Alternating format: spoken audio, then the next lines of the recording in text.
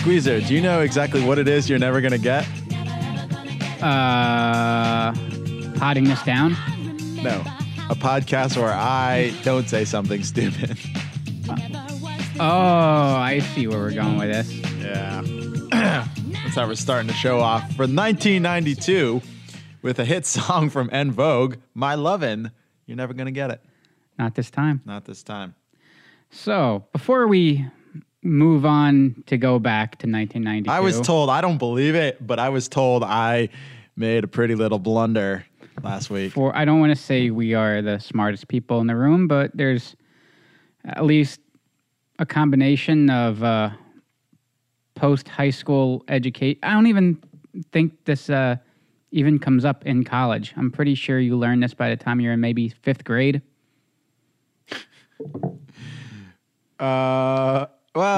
Geometry? Yeah, I'm pretty sure, like, I don't know if you get to that many sides. In 3rd grade, I'm pretty sure you're, I think you're up to at least 10 sides of a shape. Let's just, we'll just play the clip. And, all right, well, here it is. I don't know what it said, but. And then they had the weird peripherals, like the activator, which was this, like, pentagon? Yeah. Was it 10? I think so. I don't have the exact specifics, but you'd stand in the middle of this thing, and it was supposed to be... do I sound like that? Who's the more foolish, the fool or the fool who follows? I didn't have the exact specifics. I had a warning. Tentagon. I can't math, Squeezer, and geometry technically is math. We all know it's a decagon, right? Like, we knew it, saying it. A decagon. Yeah. Like a deck, like a patio. Yeah. A decagon. Yes. Like if a transformer comes to your neighborhood and steps on your back deck, you're decagon. Or like a decade. Oh, yeah. 10 years. All right. What's 11 sides of a polygon? An 11agon? Oh, that sounds right. Yeah. Stranger Things, huh? Something was off when we had the conversation and it didn't quite register and I wasn't sharp enough to catch it. But then listening, fucking Ginsu knife over here. Wow, that was a rough one. And in an alternate dimension, I hit one of those telephone poles, and when that came across. Always with the drama and scenarios. Anyway, we're talking about 1992, not the stupid things that come out of my mouth. I have a whole show to say plenty of stupid things. I'm sure you said some dumb shit in 1992. All right. Well, I was kind of quiet. I was 10. Oh, that's true. You're getting your head stuck in indoors. I was much younger when that happened. I was like 5 when that happened. 1992, a leap year. So it's, yeah. Speaking of dumb stuff, remember when George Bush threw up on the Prime Minister of Japan? Yes. Yeah, that was 1992 when he did it. So I got some news about that that ties into a past podcast. Oh yeah. So for the first time in 20 years, the Ninja Turtles are teaming up with Usagi Yojimbo once again in comic book form. No shit. You know what? This summer, and it will be in his book. Nice. There's going to be a special hardcover copy out. I heard mumblings. I didn't hear anything hard. I'm going to be purchasing that. Yeah. Well, we could go to Encounter, our local weird comic book store, and pick up a few copies. And one read, one in a Mylar bag and store, and pristine condition forever and ever and ever. Why? The one I buy to read's going to be in pristine condition forever. Yeah, it's true.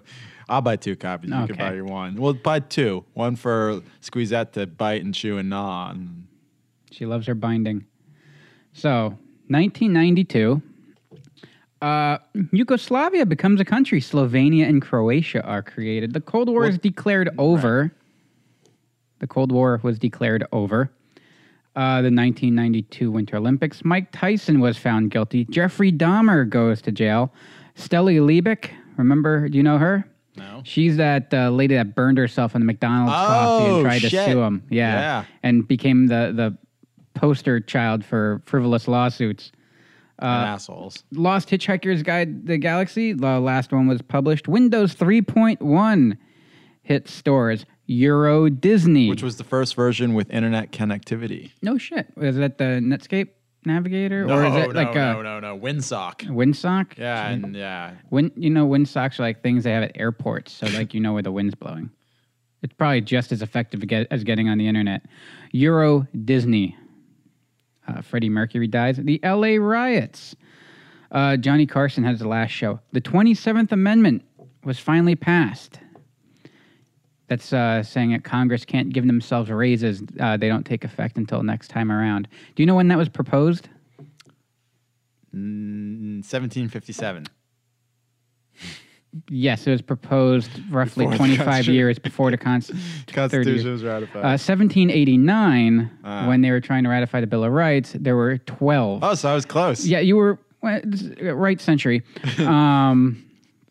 Just before this was a country, not after. It took 202 years, 7 months, and 10 days to ratify. Summer Olympics were in Barcelona. Remember Ruby Ridge? No. In Idaho, and they shot the guy, his dog, and his wife, and the family of the raid in Ruby Ridge. No, I don't collect tragedies like baseball cards like you do. Those dino attack cards are pretty awesome. I think though. that was a joke in the Addams Family movie. Remember? She's, no. Amy Fisher. Is she the Amy Fisher card? Yeah, Amy Fisher. And Lizzie Borden, right? Yeah. Yeah. Speaking of fun, Hurricane Andrew. Cartoon Network. Sinead O'Connor rips up the picture of the Pope on SNL. Oh, yeah. And then Joe Pesci went on later and taped it back together? I don't remember. Really? Yeah. Huh. He's a good Italian boy. Yeah. The end of the world did not happen in South Korea. Pope JP2 apologizes and lifts the Edict of Inquisition on Galileo. That was nice of him. Bill Clinton wins. Princess Di and Charles separate. Some babies were born. John Boyega and Daisy Ridley were both born in 1992. But some people died. Hey, dude, I was up until 4 a.m. writing this list. I'm going to finish this damn list. I'll go quick. Isaac Asimov died. Benny Hill died. Robert Reed died. Aladdin brought in $500 million. Batman Returns. Sister Act. Best Picture was Unforgiven. Director was Eastwood. I'll skip over a whole bunch. War Machine is introduced. We get Spawn. James Bond Jr. gets a comic book. Punisher Warzone. Azrael makes his first appearance. Shadow of Bat was also published.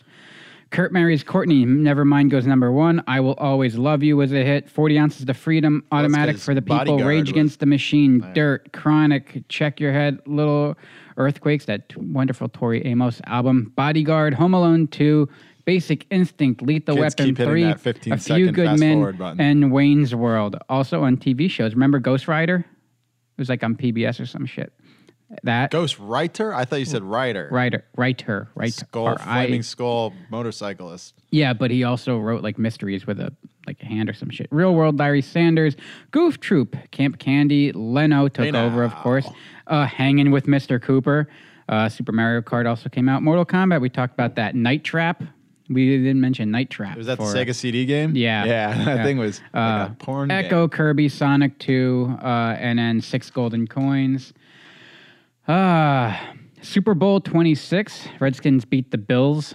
So that's 2 now in a row. If we keep going, With the whole devastating. Blue Jays beat the Braves in 6. Bulls win the NBA thingy. Duke beat someone. Riddick Bowe in 12 rounds decisioned Holyfield, beat undisputed champion. De La Hoya is the only U.S. Olympian to win a gold medal in Spain. The NHL did their strike. Penguins won the cup. And then for me, it was this was a big year for me. Alan Kwiecki won the Winston Cup. Yes, it was the Winston Cup then. And Davey Allison won the Daytona 500. And that's when I was all in because I was a big fan of those two guys. And within a year, they were both dead. Car racing? Yeah, NASCAR. Oh. That's when I was a big fan. And then within a year, they both died in aviation accidents. So I was also a big Payne Stewart fan. Who's that? He was a golfer, the guy that had the socks.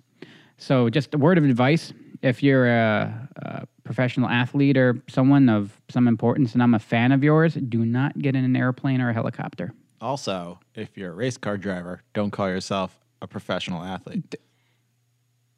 It takes a lot of work. Constructive criticism time. Okay. Next time we do a year, let's just pull the highlights.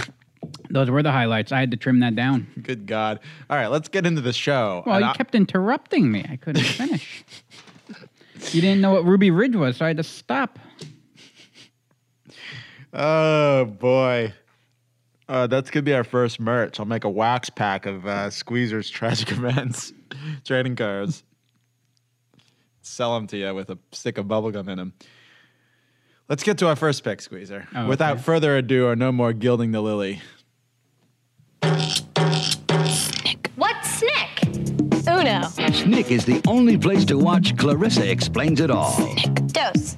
Snick is the roundhouse nonstop hip-hop comedy shop. Tres.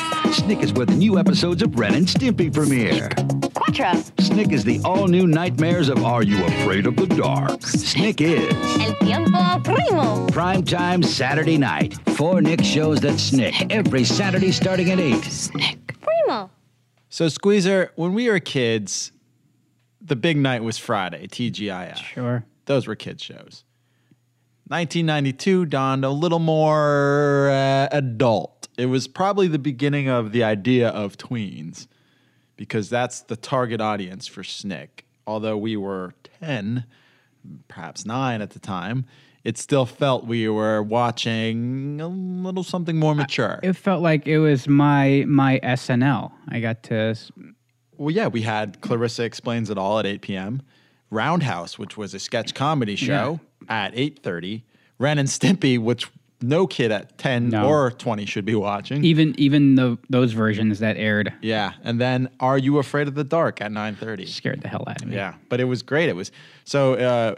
Do you know about Catholics? They created a little loophole about waking up early on Saturday. You could go Sunday evening to church. Did you ever hear that? No, that is So that's new to me. So we always liked it when our parents would be like, "All right, tonight we're going to the 4:30 mass at church." So that means we're sleeping in Sunday morning. Oh, on Saturday. Yeah, you get your Sunday out of the way Saturday at 4:30. It was a popular option in our household with us kids because I thought like you were supposed to go both days. oh no. You go one day a week, all right? In Catholicism, it was more about the bare minimum. You really had to just make an appearance and dress nice, keep up. It was all about keeping up appearances and, the social circle of the Catholic Church. Sure. So regardless, it was mass, and then it was occasionally a treat like Wendy's or Burger King or McDonald's perhaps. Then back to the house. And our parents loved it because we were glued to the TV for that 2 hours before bed. And it was Snick. And, it was, like I said, adult. Like Clarissa Explains It All, she was a teenager. And she was dealing with things like her relationship with her brother Ferguson and that creepy guy Sam who would just put a ladder up and come into her window. And her relationships with her parents, her school, and her life in general. Roundhouse, did Roundhouse spawn all that? I think so. Okay. It generally, you can assume, I don't know if it came directly from that, but because that show existed, they down the road figured let's do another one. So yeah, Roundhouse was created by a former writer of In Living Color. So clearly it had some chops. Then Ren and Stimpy show. Are you kidding me? Johnny K's most influential show and great animation and so absurd and weird. If you've never watched Ren and Stimpy, get your butt to YouTube and find some clips. It's the one show that made me vomit, like physically. It was able to trigger me to. You loved it. I was already sick, but it was like the house of next Tuesday when they have the whale regurgitates all over Stimpy, and I was homesick watching it, and it made me throw up. Powdered Toast Man. Clench my buttocks. The Pope was clenching his buttocks, I believe, and the Catholics, speaking of Catholics, and he stuck his face in between Powdered Toast Man's butt because Powdered Toast Man saved him. Yeah, the Catholic Church wasn't happy about that. And then, of course, there was Are You Afraid of the Dark, which had a couple of the Midnight Society sitting around a fire. And each week a new member would be able to tell this scary story, which then they'd, be acted out for us. And it was legit scary. It was so unrealistic, though. There's no way those kids wouldn't be drinking shitty beer Yeah, right. while they were there. And there'd be a third of a liquor bottle that they stole from the liquor cabinet. Right. The best thing about SNCC, too, is it'd go into the summer. You know what I mean? Mm-hmm. So it was still a summer thing. And Adventures of Pete and Pete would eventually join that That lineup. wasn't an original? No, that joined I in feel the following year. it should have been. It was 93 to Midsummer 94. Then in 94, which one I started following out of it, Secret World of Alex Mack. I remember that. I was a big fan of that. Yeah. And then this is one I don't remember Space Cases at all. Do you remember that one? Space Cases. Apparently it's Canadian. It's not the one that I've been trying to track down all these years, is it? Trying to figure it out? It was, let's see, plot. Mark Hamill was on it. No, that couldn't have been it then. The series opens in a space academy orbiting Pluto with a small group of misfits are kept behind from a field trip. I don't remember this at all. If I saw it, it might pop in there, but I don't recall this at all. No, mine I think was a British show that I'm trying to think of. So then the Adventures of Pete and Pete were still on, and then they went into All That. I said All That was already. Then the Mystery Files of Shelby Woo and Kablam. Then Rugrats joined it. Rugrats was played earlier before they joined this lineup.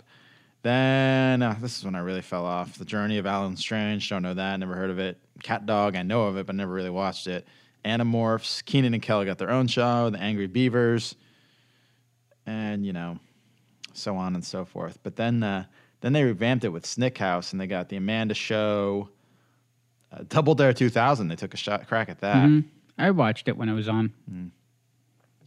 So, anyway, Snick, that was our first block of programming that I felt gave us a little more mature outlook on life. Like we had the cartoon blocks after school and Saturday mornings, but this felt like you felt like a grown up watching it. Yeah. This is our block, and our parents were not interested at all in watching with us. Maybe TGIF they watch with us. Yeah, they were family shows, right? But Snick, these were definitely marketed to kids, targeted directly to us. So yeah, that was my first pick. Are you ready for yours? Let's take the kid programming into prime time. All right.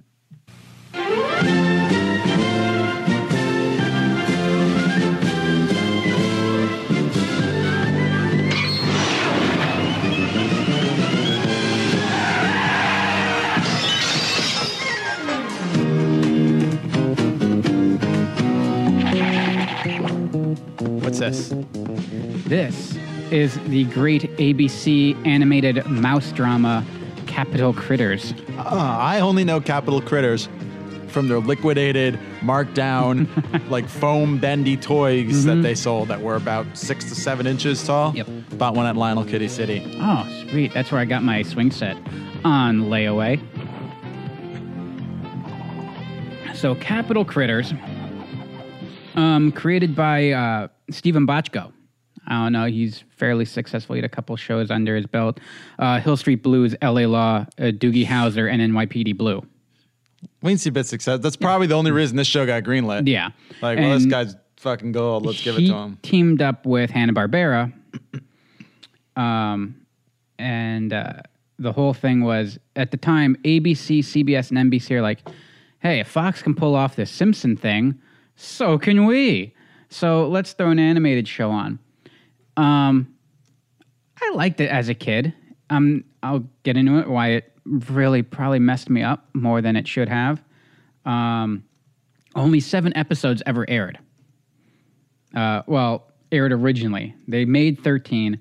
It ran from January to March of 92. Eventually, in 1995, Cartoon Network, which was created in 1992, eventually ran all 13. The star of the show was a mouse named Max, and he was voiced by the great Neil Patrick Harris. Oh, so he's keeping it in his family. Yeah. Oh, yeah. You see a lot of this. Charlie Adler, who was the voice of Buster Bunny, which basically Jamet the rat that becomes his got his what was the guy's name in Fievel, who was like gave him the nickname or whatever. He's a little companion. Ah, It's okay. basically Buster Bunny with a Jersey accent. Ah, all right. And then Frank Welker did the rats. Frank Welker, he was Freddy, Scooby-Doo, Droopy, pretty much every Decepticon, and he was also Ray and Slimer in Ghostbusters. And he was also at RetroCon last year. Was he? Yeah. We walked right by? I pointed him out. Oh, man. He was doing voicemail messages. Oh, man. Got Dr. Claw. Mm-hmm. Who else? Abu from Aladdin. Or I would have just had him do one of the Mars Attacks aliens and Yes. just irritate people. So what they were trying to do with this is make a more adult-themed cartoon, like The Simpsons was. But The Simpsons, although adult-themed, it was adult humor with a more juvenile, fun theme. Right. This, you could tell this was created by a guy. Just look at these titles: Hill Street Blues, L.A. Law, NYPD Blue. It was a procedural. Yeah, well, there's that, but it's also, they're a little on the dark side. I mean, we're not going to see Dennis Franz's ass in this, but at the 3:30 mark of the pilot episode, we get to see Max. Now we are 3 minutes into the show. We get to see Max watch his mother and his family be brutally murdered by what are they called? Pest control exterminators.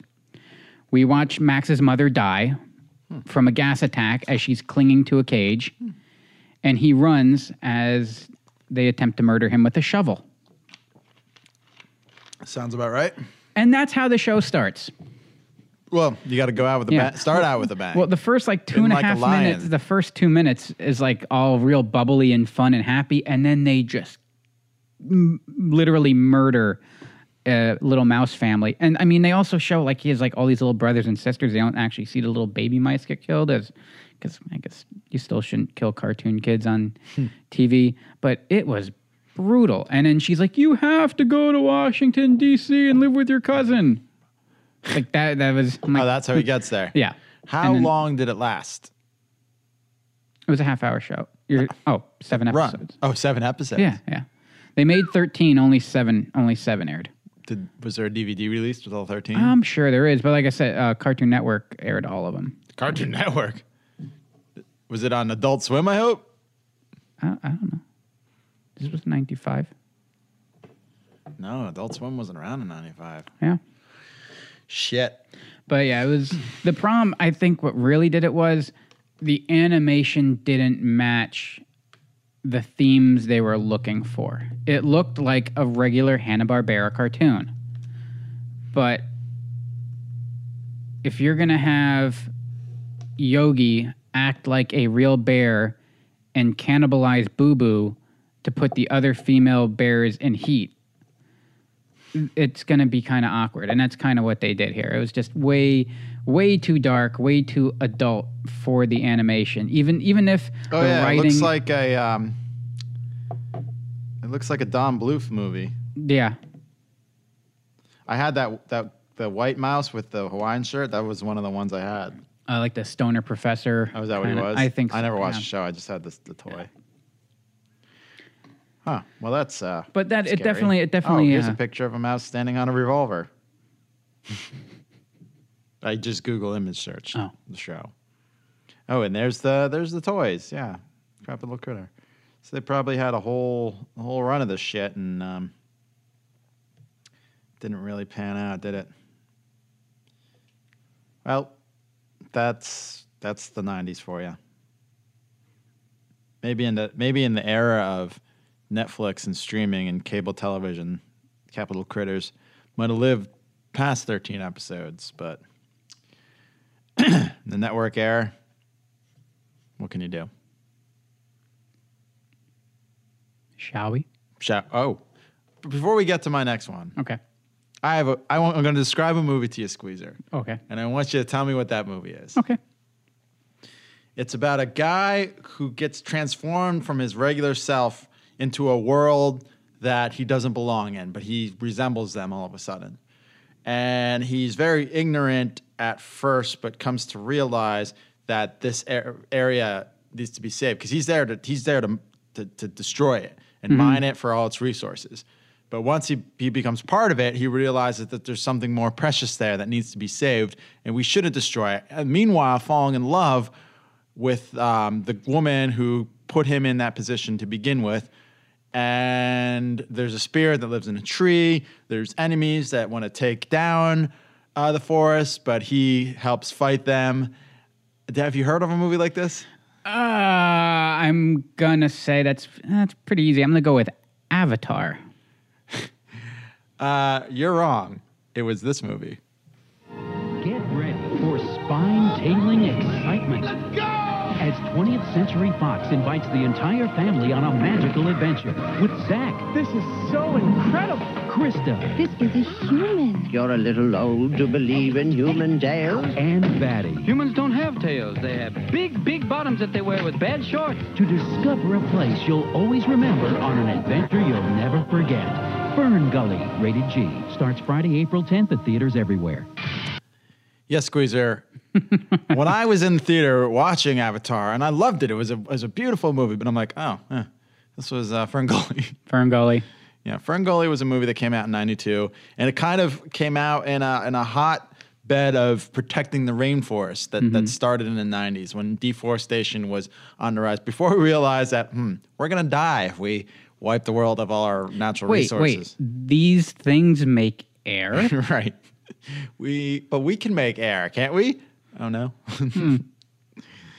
I breathe all the time. Yeah, right. So it got great reviews. I had there's tons of tie-ins because it was in all the Troll and Scholastic books because it was a movie with a message. Sure. That they wanted the youth of America to see. And I had like a book that was like everyone had pencils and pencil cases and folders and notebooks.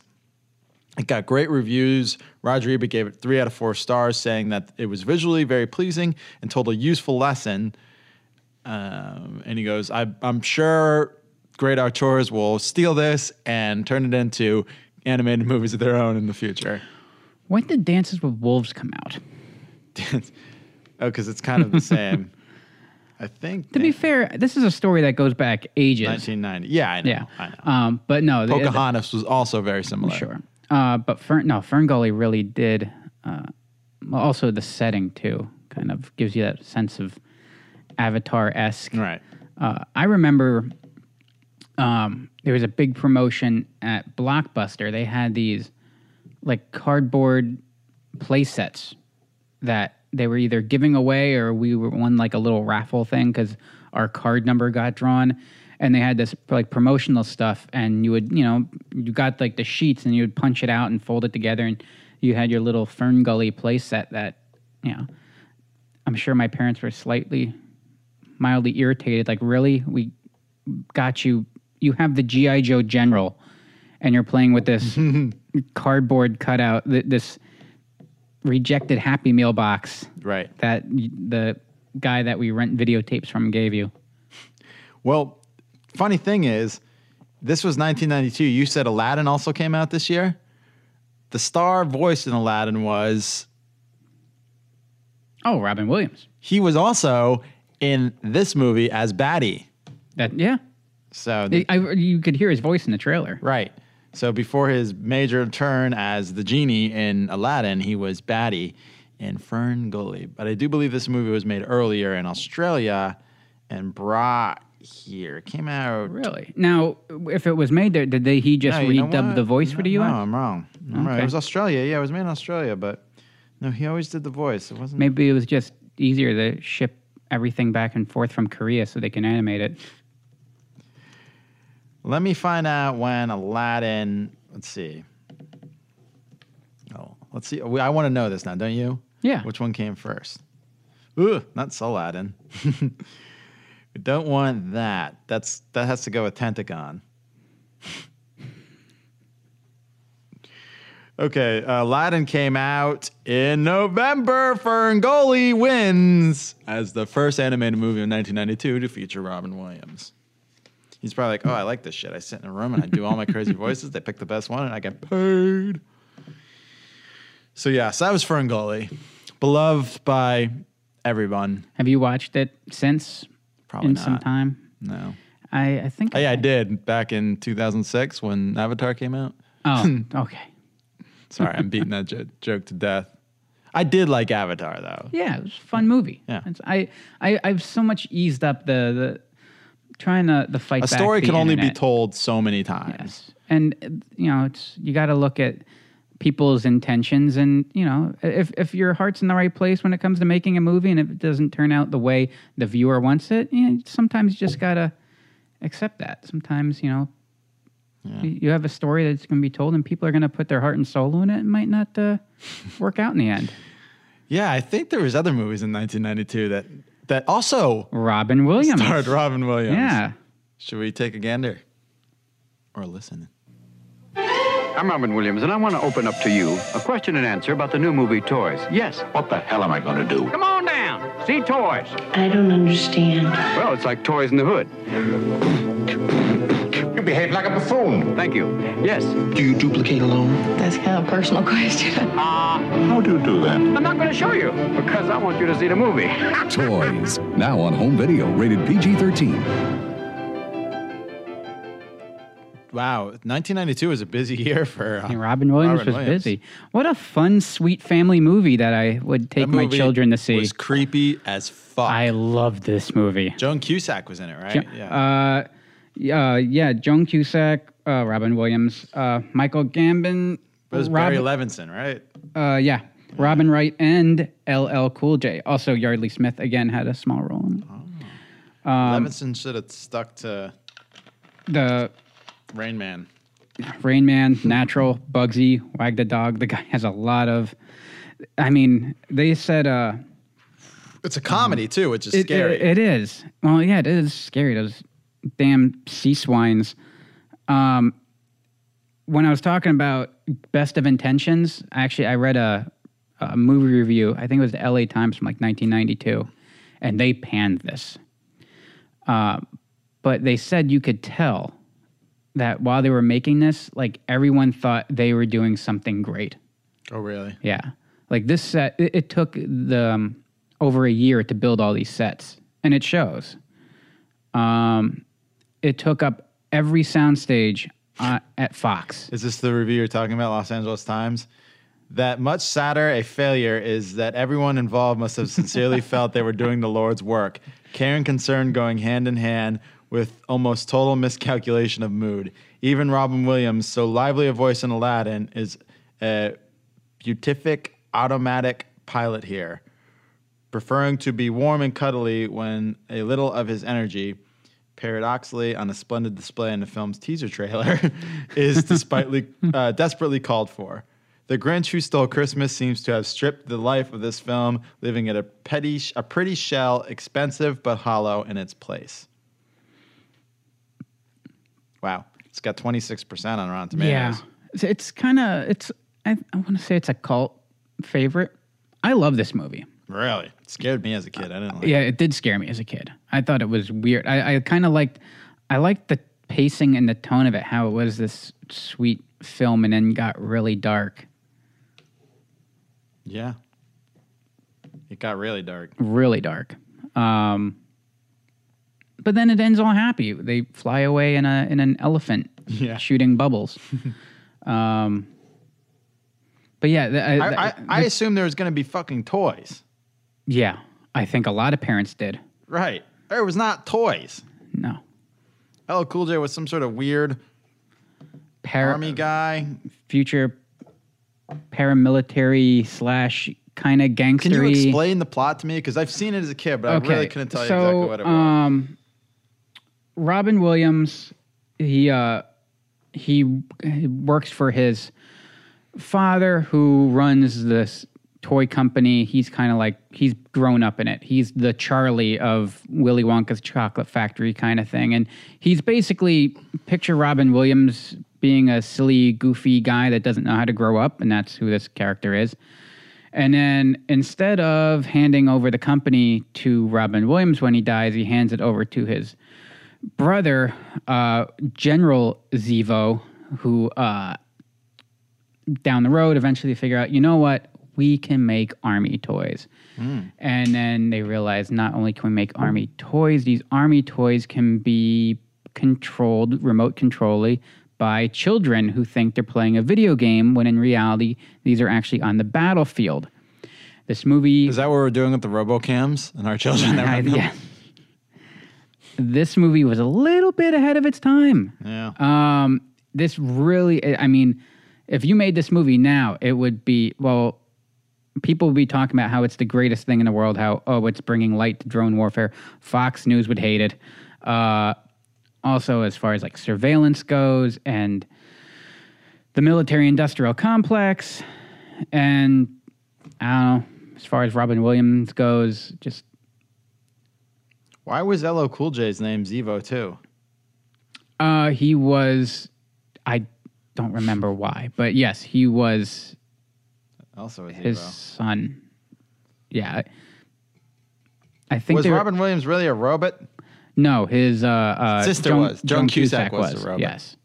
Which she kind of plays it the whole time, and you're like, oh, she must be. Or you just think she's weird like Robin Williams. But then at the end, she gets her head blown off, and she's like, oh, no, I'm a robot. And then they get her fixed up. No one really gets hurt in any of this. Even the General Zevo, his uncle, who was the bad guy all along. At the end, they show him he's fine. He's in the hospital, and he's like saluting the little army men as they go by. It's a very, very odd film. If you haven't seen it, I say check it out, but don't like think like, oh, wow, Squeezer really said I have to see this movie. Just see it for what it is, and then make your own opinion, and maybe you'll like it. It's just, if you want something weird, go watch Toys. Don't watch it with your kids. Okay. All right, moving on. Something more joyful. Yay. And now today's traffic report from Super Mario Kart. It's a real race out there today, folks. People are driving like animals. The turnpike split in two, and a turtle shell is making travel impossible for one motorist. Over on the freeway, it's bumper to bumper, door to door, wheel to wheel, you name it. And check your rear view. Some blockheads are causing major delays. There's already been one accident there. And watch out over on I-94. A banana peel is making things a little slippery. And that's traffic. With two-player split-screen action, you've never been in a race like this. Super Mario Kart, only for the Super Nintendo Entertainment System. No wonder the best play here. So, who would have thought a little go-kart racing game featuring the characters of Nintendo IP would become such a hit? But then when you go back and look, that Shigeru Miyamoto oversaw development, you're like, man with the golden touch. So this Mario Kart has spawned an empire, so to speak, that it's one of the reasons people still buy Nintendo consoles. Zelda and Mario Kart. Because you could play Zelda, you could play the Mario Brothers platform game, but if you have friends over, you want to play Mario Kart. Mm-hmm. It originally was on Super Nintendo, and I just remember days of sitting around my brother and his friends, because I had the Super Nintendo console, and then when I got over playing it, because I was bad at video games, my brother kind of took it and got Mario Kart, and him and his friends would just play all day, and I'd go down and watch them, and it was like the split screen.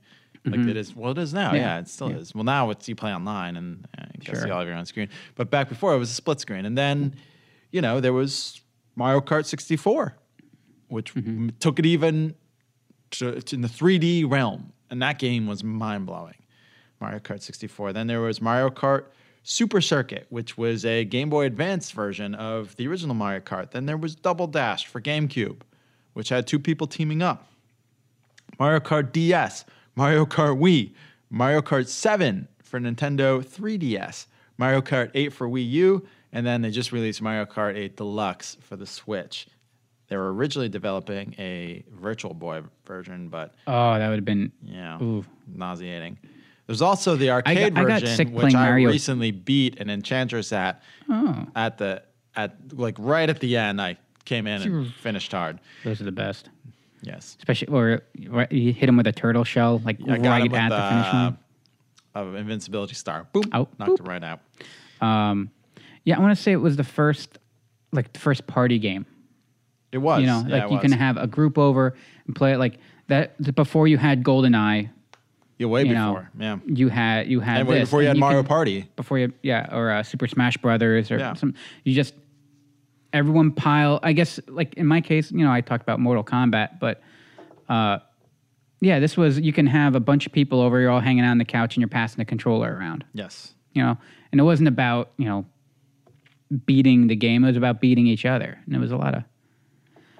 And I think like even back then the controls on it were fantastic. Guinness World Record has Mario Kart listed for 6 records.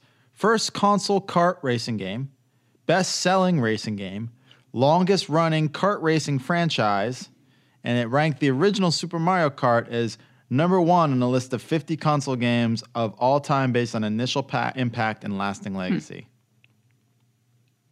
So that's pretty big. And I'm not a racing game fan. No, but this neither this am was, I. But this was different. Yeah. It just felt different. I didn't have that many racing. I had Wipeout XL when I had PlayStation, and I had Rad Racer. Bill Elliott's NASCAR Challenge, which was more of a simulator.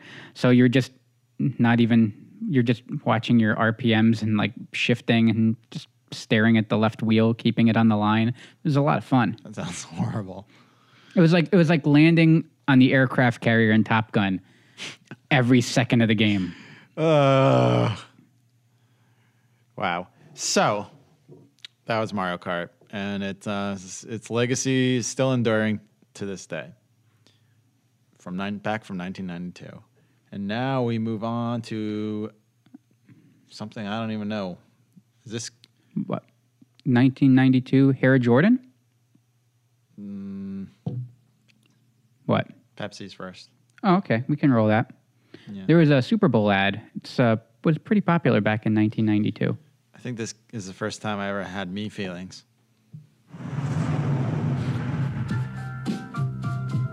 Just one look, and I felt so hard. I need love with you. Is that a great new Pepsi can or what? Introducing a whole new way to look at Pepsi and Diet Pepsi. It's beautiful. When I saw you were posting a Pepsi upload on Dropbox for 1992, I was like, oh shit, Squeezer's doing Crystal Pepsi. Because as we all know, that made its debut with Van Halen in 1992, and it shook the goddamn world. Any chance I had to get my hands on the Crystal Pepsi in 1992, I got my hands on it. And this past summer, we were working a show in a outdoor music festival, and I bought one at the Rite Aid, as one would do when they see Crystal Pepsi's back. And I took one sip, and I was like, the sugar is killing me. Oh, that's when you were standing behind me for 10 minutes because I was signing up for a rewards card because I wanted 10 cents off my bag of sunflower seeds? Yes. Oh, that was good fun. So, but what are we talking here? Just advertising? This was, there was a couple commercial spots that ran in 92 that kind of even linger to this, that had far-reaching. They redid the Crawford one, right? Yeah, Super Bowl 50, the fat English guy on Late Night. What's his name? James Corden. James Corden. He's hysterical. Yeah, he's great. And Cindy Crawford comes up, goes to the Pepsi machine, then it doesn't come out. So then he comes out dressed the same, and he just, you can look it up. It's on the internet. No. But in the little tank top and shorts and his gut just hanging out. And then the best part about it, though, is when he's done and you see the stain of Pepsi down the tank top where it just kind of dribbled out. That was 25 years later. She was 25 in 1992 when they shot that commercial. Just, if you put them side by side, looking at like the little thumbnails online when you're trying to watch the videos, you can't tell the difference, even then. So, but that was the number 2 Super Bowl ad when they did the metrics. Now, granted, that spot cost, I don't know what it cost to produce. I mean, I'm sure it didn't cost a lot. It just had to pay for her. It still was $825,000 for the slot. That's a for a deal. 30-second spot. Now you're looking at $5 million for a slot. Is there another one here? Yeah, the next one would be, this was the number one ad that came out of Super Bowl that year. Can't a rabbit get me sleep around here? What's all the racket? What's up? Woodchuck! I was only kidding. Gruesome, ain't it? Of course you know this means war. Air Jordan and Air Jordan. What'd you expect? Elmer Fudd? Nice shot. Nice shot. This floors them every time.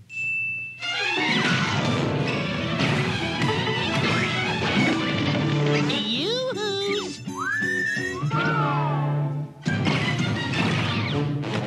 Nice shorts. This could be the beginning of a beautiful friendship. That's all, folks. Well, that's my line. And this predated Space Jam by 4 years. So they saw this was so well. They're this is pretty why we're much doing Space Jam. inspired the Space Jam. You have Michael. You have to retire from basketball, take up a career playing minor league baseball, and then come back so we can make this movie Space Jam. Yes. Well, what inspired this initially was something we talked about just a couple of weeks ago. Roger Rabbit. Who Framed Roger Rabbit. They saw the success of that, and they're like, we combine these two monsters. You combine the three monsters, Nike, Michael Jordan, and at the time, Warner Brothers was flying high, too. Yeah, because of those gangster Bugs Bunny and Taz T-shirts. Yep. And, I mean, you had, Tiny Toons was going hot at the time. So, do you know how much that commercial costs? To make? Yeah. Probably upwards of $3 million. No, it was only $1 million at the time. Well, I mean, that was back then. Still, it was 3,000 separate animation cells. Good. 25 different animators working on it. But yeah, it cost $1 million to make that. Eventually, Space Jam would cost $80 million to make. But it still raked in $230 million. So if you almost look at it as this was just a trailer that then gave you Space Jam. A teaser, if you will. Like the 27th Amendment was like 202 years. This was the longest teaser leading up until the movie was released. Well, I mean, to be fair, the Batman v Superman teaser I felt was 4 years before the movie came out. So disappointing. So those were the two. Yeah, those were the two big ads. Now there was one other guy that was doing a lot of advertising in 1992, and people actually watched these ads. Balancing the budget and reforming government. Good evening. Tonight we're going to talk about how to solve the problems that we defined that face our country. I think we can come to the conclusion immediately with this quote. History repeats itself. The budget should be balanced. The treasury should be refilled. Public hope. These are not new words. Cicero said these words over 2,000 years ago, but certainly they apply to our country today. Anytime we do anything, we try to learn from experience.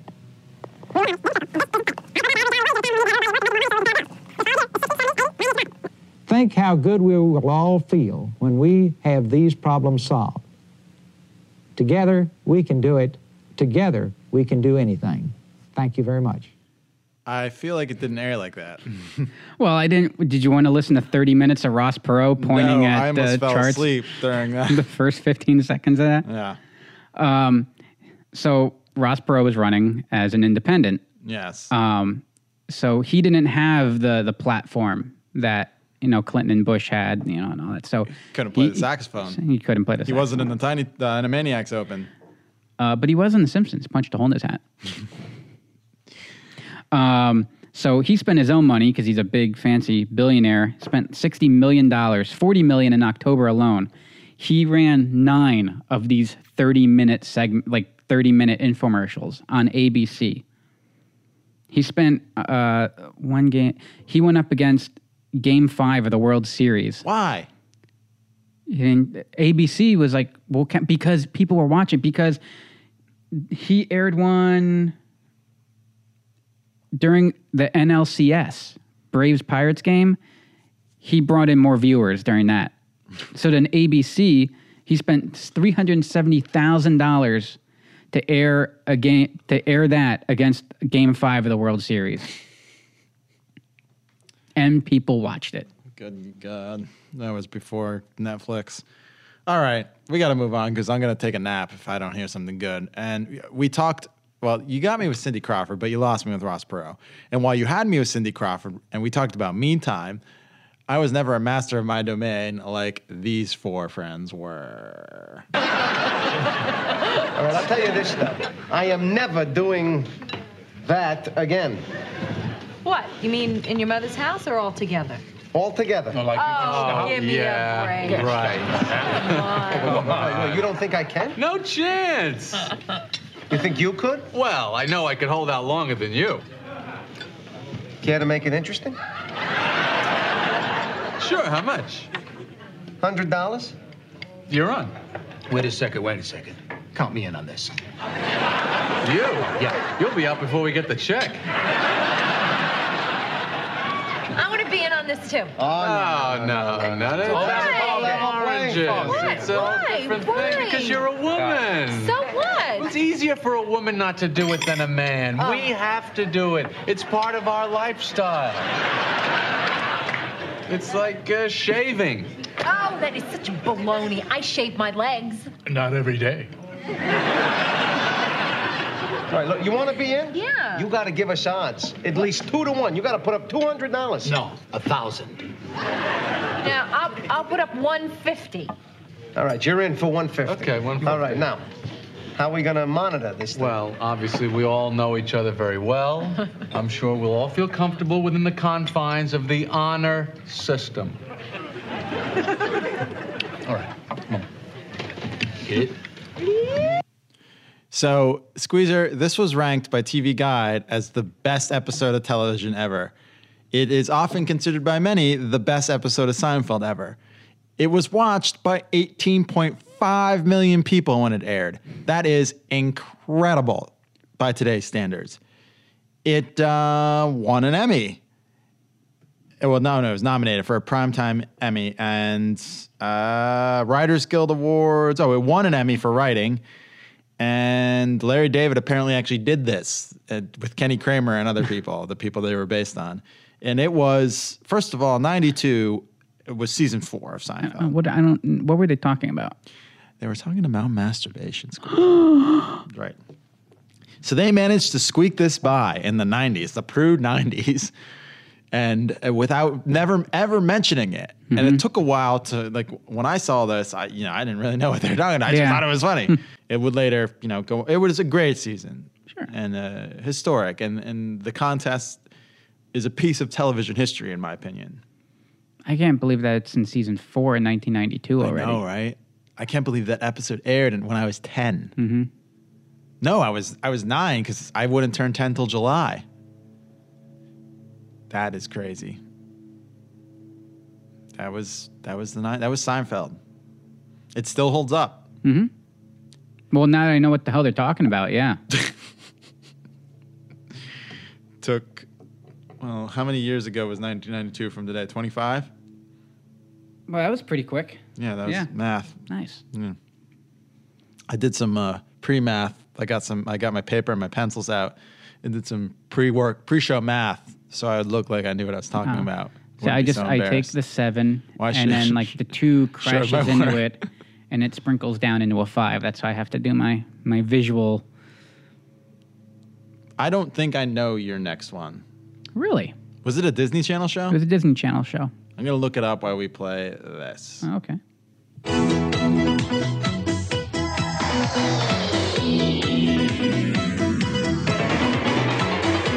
Hold on to your seat, let's go for a ride. Now that we're here on the other side.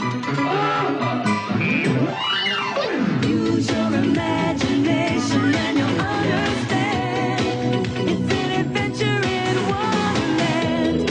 Every day is something new with music, rhyme, and a dance or two.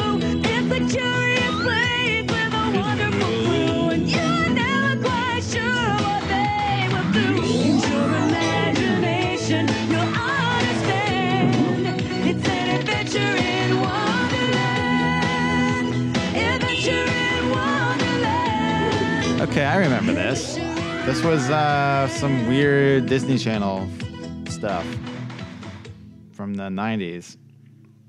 Where'd you get this one from? Did you watch this? I did watch this. I completely forgot about it. I forgot about it until Amanda I asked her, "Hey, what do you remember from 1992?" And she just goes, "Was Adventures in Wonderland in 92?" She pulled that right away. It was just right off the top of her head. I'm like, let me look. And conveniently enough, it debuted in 92 on the Disney Channel. Ran from 92 to 95. Elizabeth Harnois, I don't know. She was in CSI recently. Elizabeth with an S. She played Alice.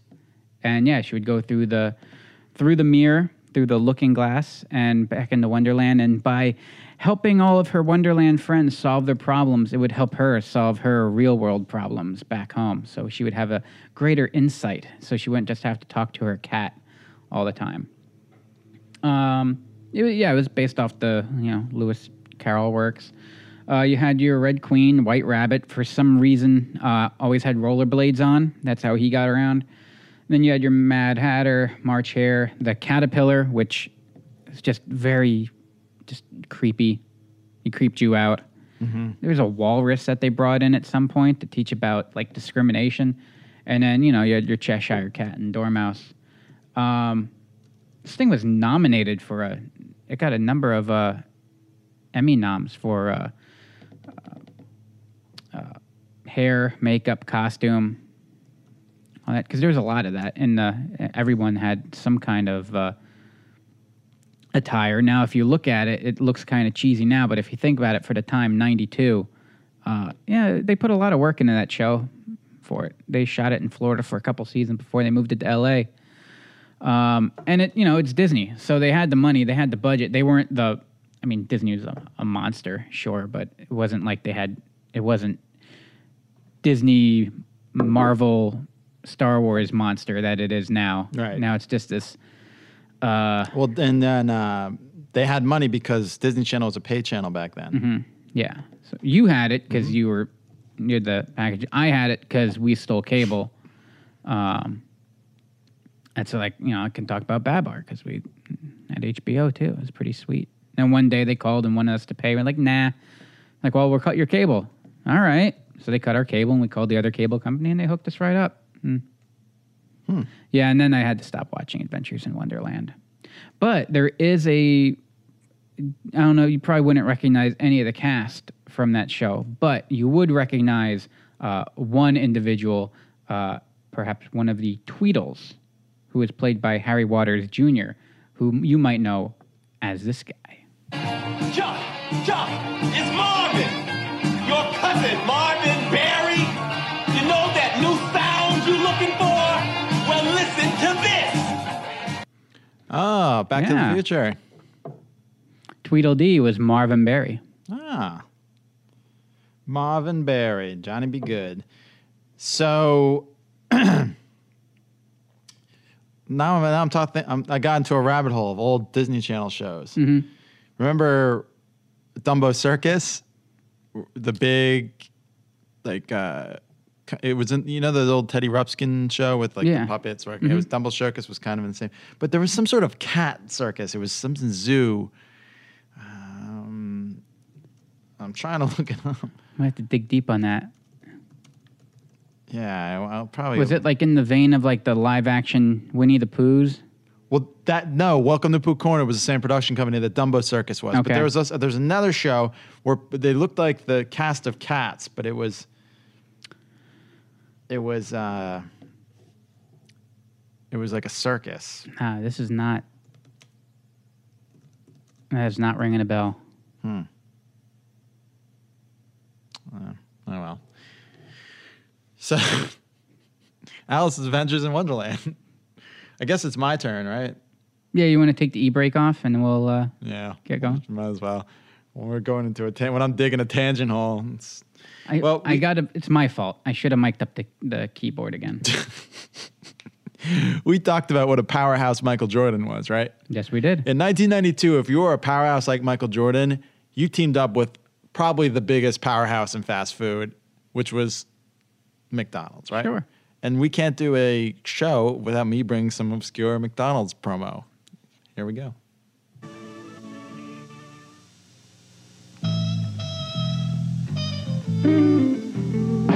LA is feeling blue. Detroit's the same way too. Cause only one team can repeat. And only one town gets to eat. The McJordan Special now is back in town. It's some awfully good eating. That's why it bears repeating. The McJordan Special is back in town. McDonald's today. So there was a McJordan Special Burger, which was a burger with bacon and the special Jordan barbecue sauce. Now, this Jordan barbecue sauce, I never had it myself, but this stuff must have been like the semen of God, because here is a story from a few years ago about a sale of this last bastion of McJordan barbecue sauce. A gallon of McDonald's McJordan barbecue sauce sold for almost $10,000 on eBay. The sauce was part of McDonald's limited edition McJordan burger from 1992. So what's the verdict on dropping 10 stacks on Jordan's barbecue sauce? Disgusting or delicious? I gotta go with absurdly delicious. Michael Jordan, McDonald's, and barbecue sauce are three of America's greatest treasures. And it's just one more example of MJ's next level boss status. Yes, someone bought a gallon, like industrial container with the label on it, with a white label. It was a clear gallon container of McJordan barbecue sauce for $9,995 on eBay. That's the swagger. That's FU money that this man carries. That seems like something I would do. Yeah. Oh boy. So yeah, no early 90s or 80s or late 80s show is complete without a McDonald's tie-in. No, of course not. Even, I would never eat there now as a grown up, but as a child, sometimes, it was magical. Sometimes it's got to be a necessity, and you just. Yeah, they marketed to us. So. Then I feel like hell the next day. But yeah, oh man, I would dream of that. I'm so excited to go to McDonald's. Yeah. Man, I don't understand though, because I didn't eat there all the time, but I ate there enough. You'd think I would have been a good basketball player. I just assumed that he ate that before every game. Well, yeah, probably. They also had the Big 33 up in Boston, which was the same burger, just a different type of barbecue sauce, or probably the same shit for Larry Bird. Yeah. The rest of the world had the McJordan Classic, but in Boston they had the Big 33. That makes sense. They would. The Jordan Bird thing was huge. There was even a Nintendo game, Jordan versus Bird. It's my favorite basketball game out there. I still have it. I was playing it not too long ago. There you go. The soundtrack's awesome on it. Jordan versus Bird. Even though, when I think Larry Bird, I think of Magic Johnson, not as his enemy, not Air Jordan. Yeah, but they just wanted to market it. Yeah. Yeah. He was your white guy and your current good basketball player who was African American. That was marketing in the 80s and 90s. It still works today. It still does. At least in politics. Well, you know what else is current today? Trying to kill and weed out Nazis.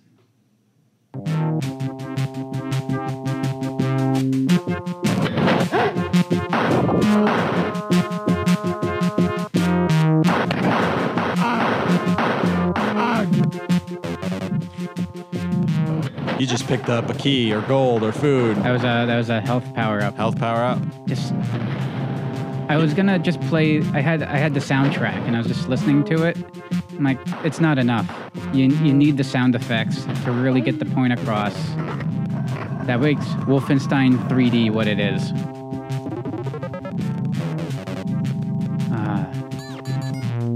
Ooh, what was that? That might have been ammo. Ammo, yeah. Yeah. So, Wolfenstein 3D out of, is it id? Yeah. Or ID? id, right? ID, whatever. I was looking at the, how you pronounce it, and then even when reading that online, I still couldn't figure it out. That was like 20 minutes of me trying to understand how the English language works. In 1992, made the godfather of all first-person 3D shooters, and that's Wolfenstein 3D. B.J. Blazkowski, he's a Allied spy and soldier has to escape from Castle Wolfenstein and then stop the Nazis from reanimating the dead to make a Nazi zombie army, and eventually go on and fight a Hitler wearing a mech suit with 4 miniguns attached to him. And I don't think I ever survived that battle, actually. Maybe once. I did. On my iPhone. Oh. I'm talking playing on DOS. No. Because there was originally we only had MS the DOS shareware version, so it was one level. Well, see, I brought my copy with me. I didn't have, my friend had it. I had Wolf 3D Mania, which was had all the packs. Who made this? This was... They had all those shareware versions on discs. Yeah. There was one with Beavis and Butthead. Yeah. Barney. Hillary Clinton was in one. There's the Barney one. Yeah. But yeah, technically it's illegal. Massive copyright violation. Shareware was the modern day. Well, I guess I don't know. You're supposed to share it and then look buy at that it. Beautiful yellow disc. Yeah. Tech Express Software, San Jose, California. But I love this game. I first played this on my friend's dad, the first computer I think other than like an Apple II in school where we played Oregon Trail. His dad brought home a laptop from work. He worked in a lab, and we boot up. He had Wolfenstein on it, and we just lay there on the floor, probably setting the carpet on fire if there's this laptop sitting on the floor, playing Wolfenstein 3D. I would play the shareware 3.5-inch floppy disk on my dad's Tandy monochromatic blue screen laptop. Yeah, that's with the rollerball mouse. I wonder if it had a rollerball. It might have. And eventually, it was monochromatic blue. Yeah. Yep. Eventually, when I got myself this nice Wolf 3D Mania, I was playing it in full, beautiful color. But so the game was 3D. The levels were rendered in 3D, but the enemies were still 2D sprites. Yes. So they kind of nicknamed it like 2.5, 2.5D. They'd go on to fix that with Doom. The same engine would be used to make Doom and Duke Nukem and multitude of games. The Real engine, is that what it was called? I don't know if Real happened just at that time. The ID engine, probably. But what I found was you can go in, and I found the files for all these 2D sprites. Oh, that's how they changed them? So I went in, and in just regular old Paint, I would go in and I edited each one. Mm-hmm. And I mean, because I just animated the death frames, and each one was only like 5 or 6 animations. So I just re-edited them. So like the one guy, like his whole head would get blown off, and I'd animate like little specks of blood. The dog, it actually crashed when I did the dog because I had nothing left but a paw.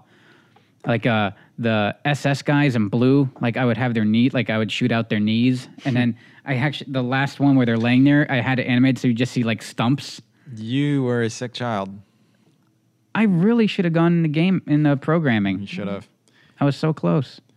So I didn't have the patience for it. I'm going to do a callback to our e-brake tunnel that I was just trapped in the last segment. I found it. So I was Googling Zuzu Circus because I had the name in my head. It was Zoobilee Zoo. Remember Zoobilee Zoo? I do not. It fits what we're talking about because it premiered on the Disney Channel in 1992. I got to go back and look at it. So as soon as I saw this Adventures in Wonderland, I was like, oh, all these shows came up in my head. And I'm like, Zoobilee Zoo. If I show you Zoobilee Zoo, you are going to recognize it because it is terrifying. Yeah, what was it about creeping kids out back then? Live action. Yeah, they can never get it. Oh, God, I remember that. You remember it, yeah. Zoobilee Zoo. Why? Why would you Freak do shows. I was just thinking, it was like something like they kind of looked like that Broadway show Cats. Mm-hmm. Those commercials used to freak me out at the Winter Garden Theater. Cats. That would air when you were watching Wrestling Superstars on Channel 11, WPIX. That local New York spot. Yeah. So, yeah, sorry to jump in there with Zoobilee Zoo. No, I'm glad. I'm gonna go back and watch some Zoobilee Zoo now, and get. Did we not find it creepy as kids? Did we just think it was? Well, also that Dumbo Circus was was kind of creepy if you think about it, right? Was it the first steps towards the uncanny valley? Is what it was? Oh yeah, absolutely. But as kids, you know, you're just too dumb to, I think, give a shit. You're just like, this is fun. It's bright and colorful and fluffy. Yeah, right. Well, I mean, we said it all about 1992, and you know, I'm gonna leave you with a little Billy Ray Cyrus, father of Miley, his song "Achy Breaky Heart." If it wasn't for 1992, we wouldn't have a Miley Cyrus. We wouldn't have a Miley Cyrus, because this was his first and only hit. And this was when she was born in 92. Was she? Yeah. So he was all randy off his Achy Breaky Heart. Probably, yeah. Got himself, yeah. All right, well, what are we talking about next week, Squeeze? Oh, next week, I believe we're going to go and what we do best, and we're just going to talk action figures. Finally talk action figures? Finally talk some more action figures. Well, for the Rad Ears, I'm RK. I'm Squeezer. I'll see you next week. Just don't think he'd understand. And if you tell my heart, my achy, breaky heart, he might blow.